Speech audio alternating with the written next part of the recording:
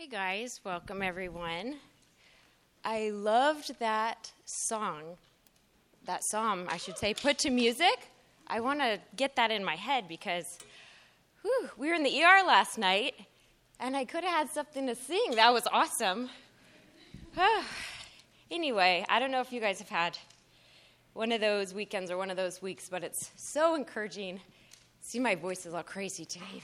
So encouraging just to come here, see you guys, worship with you guys, hear this scripture. So bear with me. I'm kind of reading all shaky and weird today, but that's just life, right? Okay, so we're on 2 Corinthians 4:16. If you want to take a second to find that in your Bibles, or if you do it through your phone, or it's right behind me too. So it's 2 Corinthians 4:16 through 5:10. So we do not lose heart. Though our outer self is wasting away, our inner self is being renewed day by day. For this light momentary affliction is preparing us for an eternal weight of glory beyond all comparison, as we look not to the things that are seen, but to the things that are unseen. For the things that are seen are transient, but the things that are unseen are eternal. For we know that if the tent that is our earthly home is destroyed, we have a building from God, a house not made with hands, eternal in the heavens. For in this tent we groan, longing to put on our heavenly dwelling. If indeed by putting it on, we may not be found naked.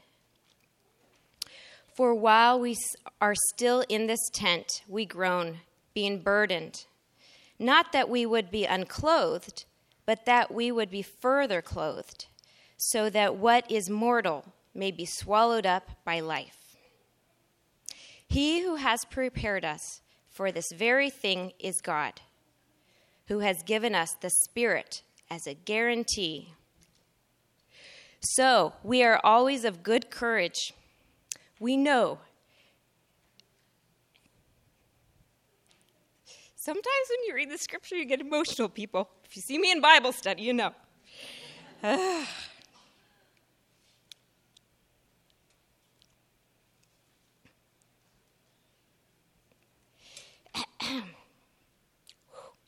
We know that while we are at home in the body, we are away from the Lord, for we walk by faith.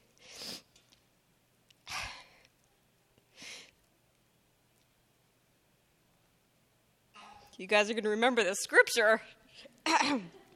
Not by sight.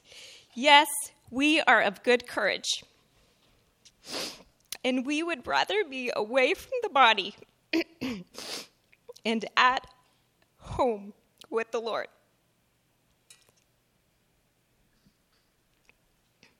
Oh my gosh, I'm thinking maybe I should have my husband come and read this right now. So whether we are at home or away, we make it our aim to please him.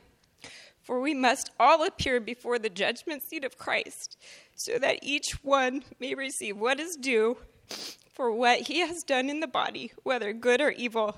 Woo! That's the word of the Lord. I'm going to sit, listen to Nick, just cry my eyeballs out.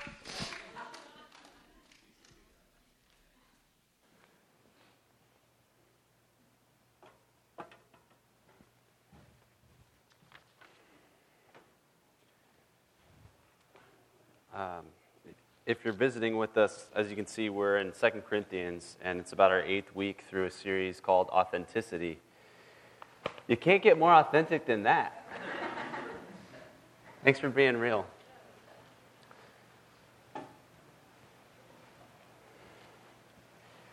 Let's pray. Father, we thank you for the immense comfort that we have in your word and in your Son, whom you've given to us. We ask that you would open our eyes and our ears and our hearts to understand your word, that we might cling to Jesus. walking not by sight, but by faith alone. Help us to leave our inauthenticity behind and to be authentic in Christ. Amen. Well, my high school football coach, he used to always say, time is fleeting. That was like his thing, his motto. Time is fleeting. After every practice, time is fleeting.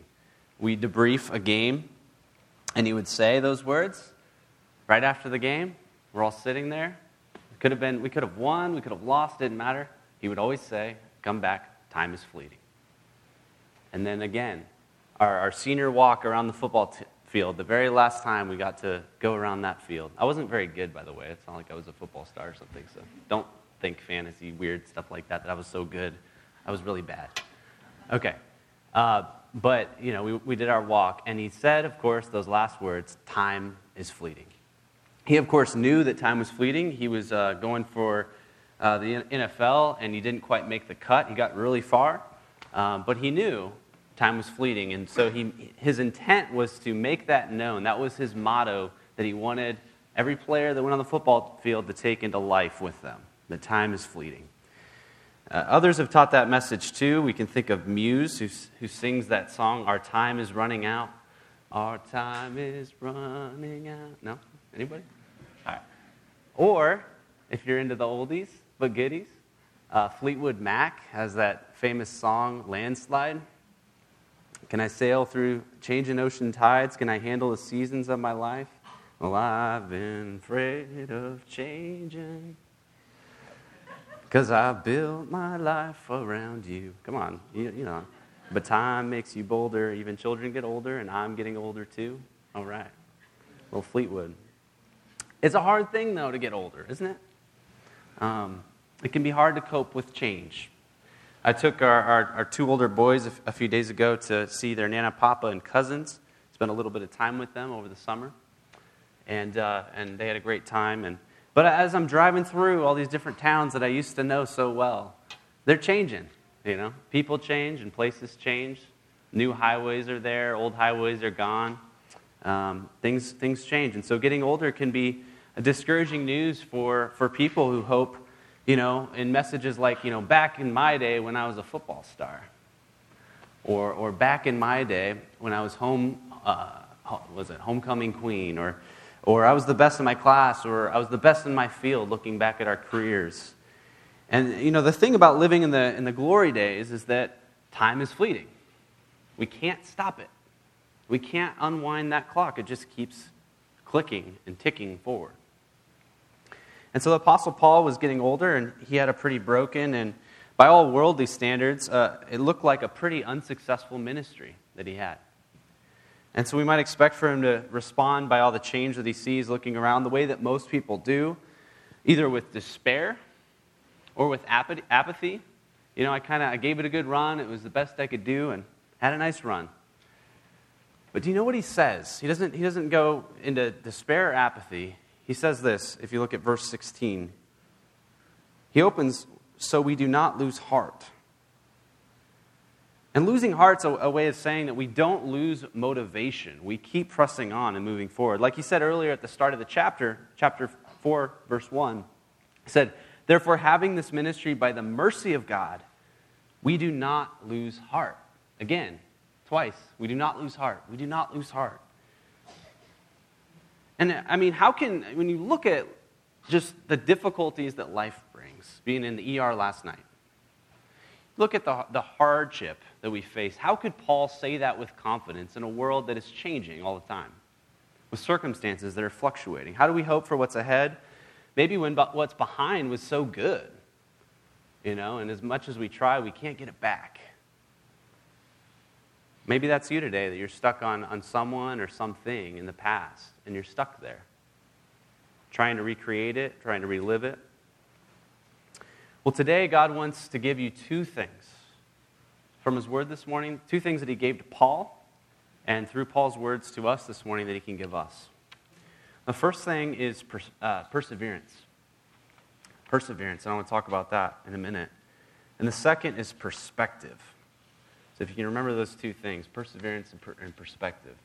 Those are the two gifts God wants to give you this morning. So perseverance.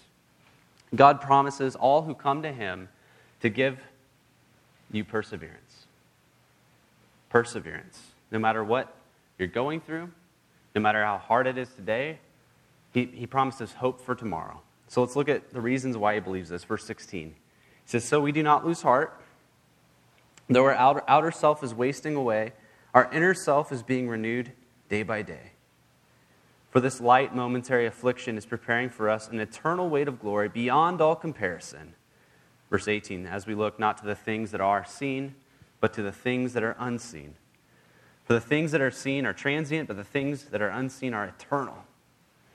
And so his present life is not shaped by his past, but is fixated on the future before him. And so he's not going back trying to relive the good old days when he was a Pharisee, or when he had received the best training that he could possibly receive from the greatest theologian of his time, which he did. He's not going back to some fond childhood memories. Instead, Paul is clinging to a hope that's fixed on the future. And to know what the future will look like, I think we have to remember what was said last week in verse 14. So if we can go back to last week, if you still have your Bibles open, look at verse 14. Paul had quoted Psalm 116, which was a psalm that David wrote and that foretold of this time of a future resurrection. Of course, that was Jesus. And he says this, and Paul quotes it. Pointing ahead to Jesus, he said, "Knowing that he who raised the Lord Jesus will raise us also with Jesus and bring us with you into his presence." That's where Paul gets his confidence from, in the resurrection of Jesus as Lord. And so he can face temporary changing afflictions and upsets and difficulties because of that secure future that was set up through Jesus to be with Jesus, to be with Christ. We see that later in this passage. He's just so fixated on that future, so hopeful because of that future, that what happened to the crucified Jesus, by him being raised from the dead, that would happen to Paul too, and to all of his hearers, everyone who's listening to that message and believes in that message. And that the church would, as we just sang, that beautiful psalm, Psalm 23, "We will dwell in the house of the Lord forever." That was his fuel, that was his hope. You can't lose heart with a message like that. You can't become discouraged about the little trivial things in life when the best is yet to come. And so we have, in our passage, we have a ton of metaphors used, and he likes to do he likes to use opposites. So we see in verse 16, he compares our outer self with our inner self. Verse 17, we look at that, and he says the momentary is compared with the eternal. In verse 18, the seen, what we see with our eyes, with the unseen, what we can't see, what we can't gaze upon with our eyes. And so all these opposites are used to contrast the way that people normally live with the way that God is calling us to live in this world. I think most people live not with the hope that we're going to live in the house of God forever, but that with the hope that we're just going to live forever. You kind of get that sense when you're talking to people that, they're guaranteed another day. And outer self, external beauty or muscle, or that expensive purse I own, or that expensive car I drive, that matters more than what's on the inside in our culture. Power is also very appealing in our culture. And people don't like to talk about death. We don't say that somebody died. We don't say that. We say somebody passed away or they passed on. As if somehow that softens the blow of death. And it's sunny Southern California. I can't remember the last time that I looked and I saw a graveyard. I mean, really, I'm trying to think of all the places I've been all over San Diego County. I don't see a graveyard very often. Do we see a graveyard? I see Starbucks. Man, there's 2 new Starbucks popping up. No graveyard. I see shopping centers, shopping malls, all kinds of cool stuff, but not graveyards. You see it in Disney movies a little bit here and there. Coco talked about death quite a bit in afterlife. But where I grew up, we had one down the street from the school I went to. And so, every time, taking the school bus or my grandma was taking me to school, there's that graveyard. I mean, if you live in the Midwest or, East Coast, I mean, the graveyards are plentiful, right? But not so much in Southern California. Paul says our outer self is wasting away. I mean, he's not shying from talking about death. And anybody growing older knows kind of what that feels like. It's like, man, my joints are starting to ache and hurt. I'm getting a little creaky. I need, where's the Tin Man? I need to oil up. My joints hurt. But see, today, everyone's trying to hide from death or escape it by not thinking about it. Because to be young is to be beautiful. So we slap on the anti-aging cream and do the Botox injections, which I guess don't hurt, right? I don't know. I haven't tried one. But just saying. And we work out, we tan, we do whatever it is to try to hide the fact that at some point we're getting older and every one of us dies. And let me tell you, with that reality, you will lose heart and you will be discouraged of that news if you don't have a future with God in Christ. But if you come to trust in Jesus today, you can have hope for tomorrow. And that future hope begins to renew you on the inside and shapes, as Paul says in verse 17, all afflictions as light. I mean, it's no small thing for him to say that about our afflictions. Paul suffered greatly. Last week we heard a whole plethora of things, all the different ways that Paul went through many sufferings. Didn't have his best life now. Worst life for sure. And he had hope. And so even afflictions become momentary when you believe in the one who has power over time itself. Suffering is fleeting in the hands of the one who suffered for us and died for us and rose again.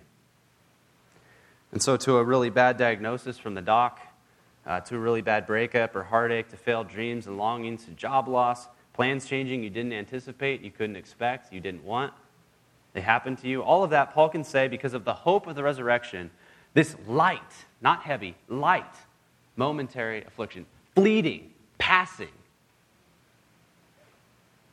All affliction we face has an end point. And he says that you can endure it because God will give you perseverance through it. And so if you're going through a hard time right now, are you? Do you face unbearable weight in some area right now? Mounting pressure, physical or emotional pain, exhaustion? Maybe you're just tired, work, parenting. You're tired. That'll pass. God will give you perseverance through it. Back in 1789. So this is way back. This is going back. Anybody know Ben Franklin? Not personally, but you know. Bob, you know Ben Franklin?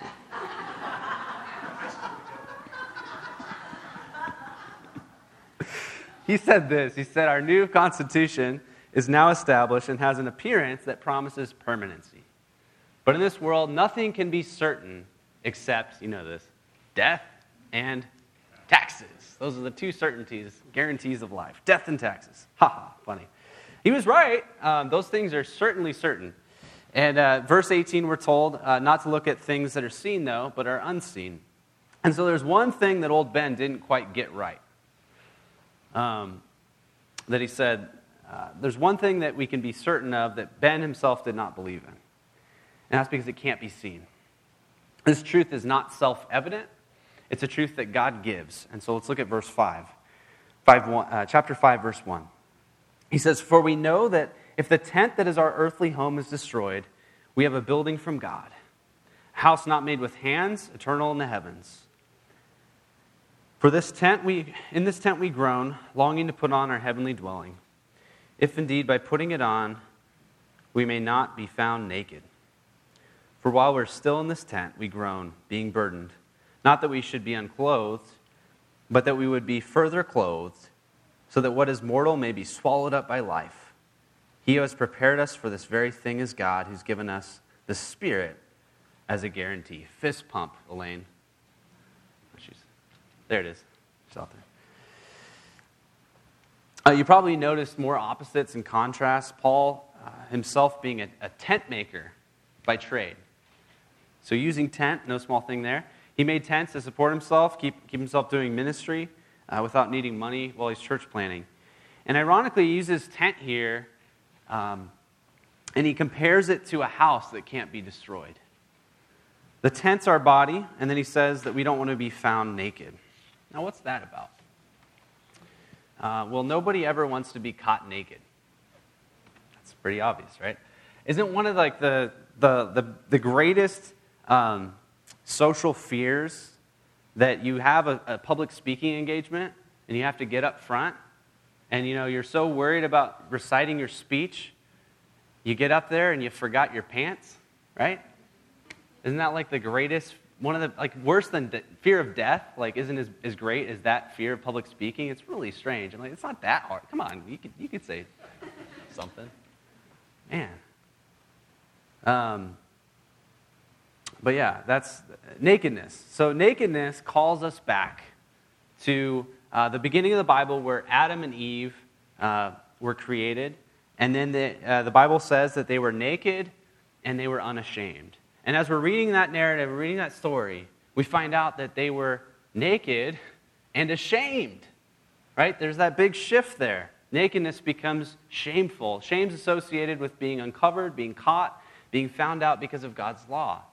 And God is holy, and they sinned, and they were no longer holy. They couldn't be in his presence. And we need something better than fig leaves to cover ourselves up for what we do to people and what we've done to God. And so from the beginning of the Bible all the way to the end of it, again and again we're told that God has provided, and he continues to provide, even now, clothes to those who are naked and ashamed. To be clothed in the image of Jesus Christ. To be clothed in the body and blood of his precious Son. We put on his obedience, we put on his sacrifice, and through all of that, God accepts us as children, beloved by God. Jesus is the better second Adam who we need. And so Paul's use of that contrast here, this outer versus inner self, tent versus home, permanent, temporary, all that language is to highlight something very true about ourselves. That truth is not that we have bad bodies and we just need to escape our bodies and get good souls, like the ancient Greeks and all their philosophical debates. Jay can tell you all about it after the service if you're interested. They all got caught up in all that crazy dualism. But the truth is that in Adam, we are lost, and in Christ, we are found again. The old way of doing things won't work anymore. We need to be renewed and recreated. We need a different way of approaching God, of relating to him, not on the basis of our works, but on the basis of what Christ has done for us already. And so we need to be clothed by Jesus. We need our mortal body to put on the immortal, incorruptible flesh of God in Christ. And we can have hope today by believing in this message, this gospel message of Jesus. For all those who believe, God gives as a gift, as I said, perseverance, but his gift of the Spirit as a guarantee. It's guaranteed. Not going to be taken away. It's a sealed promise of future glory, future hope, future resurrection that shapes your present now. And it's why you'll persevere. The second gift that God gives is perspective. I mentioned that. That's our second point, last point. So verse 4:16, Paul told us we don't lose heart. Building on that hope, in chapter 5, verse 6, he shares this. He says, so we're always of good courage. Verse 6, we're always of good courage. We know that while we're at home in the body, we're away from the Lord. For we walk by faith, not by sight. You probably heard that before. Yes, we're of good courage, and we'd rather be away from the body and at home with the Lord. So he says, be of good courage. What does that mean? Be hope-filled. Be hopeful about the future. How can we be courageous and hopeful, as Paul was, when there are circumstances in our life that are unbearable, uncontrollable, or simply unfair? I mean, how can we be okay with that? If you want to be always full of good courage, as Paul was, then you need a change in perspective. Your perspective has to change. I'm not talking about some new discovery in psychology today. I'm not talking about a new way of meditation or anything like that. There's no trendy fad for this. What you need is to see everything, your life, your death, your hardship, your temptations, your trials, your sufferings, your afflictions, your best days, your worst days, every day. You need to see everything in light of eternity. I will never forget this sermon that I heard many years ago. It's by a pretty fiery guy. And he said this. He said, "Lord, stamp eternity on my eyeballs." It's pretty visual. He was reading the Puritans. He was reading Jonathan Edwards, who first said it, I think. And he said, he was quoting him, and he said, "Lord, stamp eternity on my eyeballs." And then he wrote, "Where will all our worldly enjoyments be when we are laid in the silent grave?" I remember, it's like a trip down memory lane, but I remember talking to a friend of mine. We just heard our youth group pastor. He was talking about the end times, and my friend grabbed his mom's car keys while all the parents and stuff were chatting and doing whatever parents do, right? They're just in there. So we were going to go out in the car and talk. What'd you think about what that pastor guy said? Oh, yeah. What'd he say? We were talking about what he said, and I remember my friend saying to me, he said, "Yeah, dude, I want Jesus to come back. That'd be great. But, I got to get married first. I want to have some kids. I think I want to do my career thing for a while." And, and as he's sharing this and opening up his heart, I was going, at first, the pious answer, "No, I want Jesus to come back now. I'm ready." And then it was like, "Yeah, you got a point. I'd like to get married too. That would be good. And, I'd like to do these other things too. And, yeah, I want to play some video games or football or whatever it is, Got hopes and dreams. So, it's eternity. God can wait a little bit." That's, young self thinking all that. And my friend really, though, he spoke for everyone that we want eternity later rather than sooner. We typically do. But the way that Paul thought and the way that he hoped was eternity sooner rather than later. Now rather than later. He'd rather be dead and with Christ than alive and in his body, as he says in our passage. And all this talk about being away from the body is where we get the doctrine of the intermediate state. I don't know if you've ever heard of that. I just want to explain what that is really quickly. The Bible teaches that when Christians die, their souls go immediately into Christ's presence and are at home with the Lord, as Paul says, while their bodies face decay. When Jesus returns, the bodies of believers will be raised from the dead and reunited with souls, body and soul reunited at the return of Christ, the final resurrection. But God changes our perspective. He gives us faith to walk by, not by eyesight. He gives us faith. So all of his opponents, the super apostles, we're going to learn all about those guys later in 2 Corinthians, these super apostles. But these guys, they didn't talk about death and dying, as we sang in Psalm 23. They didn't want to talk about that. They went for much happier and uplifting, positive messages. And people just ate that up, man. They loved that stuff. Crowds would form. People loved it. It was positive, uplifting. Like our culture, we walk by sight, not by faith. We want to see a bigger house, a hotter spouse, a newer car, a better life measured by more fans, more clicks, more money, more cash. Show me the money, baby. More success. All of that can be calculated, measured, counted. It's about results. But the Bible calls us back to walking by faith, not by what we see, not by sight. He wants us to live by what we can't see, not what we see in front of us. And it's not focused on results like we are. It's not focused on beauty or popularity or fame like we are. And it talks a lot about death, all throughout the Bible. And what we find here, though, is not despair, but hope. Hope. We find a consistent message that death and dying don't have the last word on us. They don't have a hold on us anymore. They're subject to the risen Lord who was raised from the dead, and in him we have victory. In him we have hope. As he was raised, so too will we be raised. That gives us a great change in our perspective. Shifts it entirely. And so we can move from being those focused on pleasing ourselves and living for our best life now to being people who want to please Jesus, as Paul writes, verse 9. So whether we're at home or away, we make it our aim to please him. Man, that's an authentic life. I want to please Jesus. And probably the most significant perspective changer in all of history happens because of what Paul is going to say next. I'm going to read this, verse 10.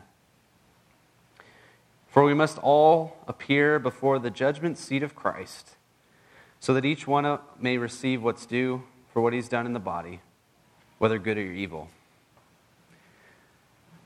And what this means is that each one of us is ultimately accountable for the life that we live, everything that we do, we say, we think, how we live, how we don't live. We're accountable to God. If you have your Bibles, you can turn with me to 1 Corinthians chapter 3, verse 12. I'm going to read 12 through 15, and if not, if you're taking notes, write that down. 1 Corinthians 3, 12 through 15. You know, when we're trying to make sense of something very difficult, a difficult passage, we need to look at other passages in Scripture. So I want to read this. Now, if anyone builds on the foundation with gold, silver, precious stones, wood, hay, straw, each one's work will become manifest, for the day will disclose it, because it will be revealed by fire, and the fire will test what sort of work each has done. If the work that anyone has built on the foundation survives, he will receive a reward. If anyone's work is burned up, he will suffer loss, though he himself will be saved, but only as through fire. So, there's going to be a day where we have to own up for how we lived each day, and God will evaluate our works, everything we've done in the body. Not for salvation, we're saved by grace alone, through faith alone, in Christ alone, but it will reveal what we did with everything we received from God. Now, that's a really frightening thing to think about. Look back, I've only been alive for a short amount of time, and I've done some messed up stuff. But it doesn't have to be a frightening thing. If we live like Paul has been urging for in this letter, he wants us to live authentically. He wants us to live lives of authenticity.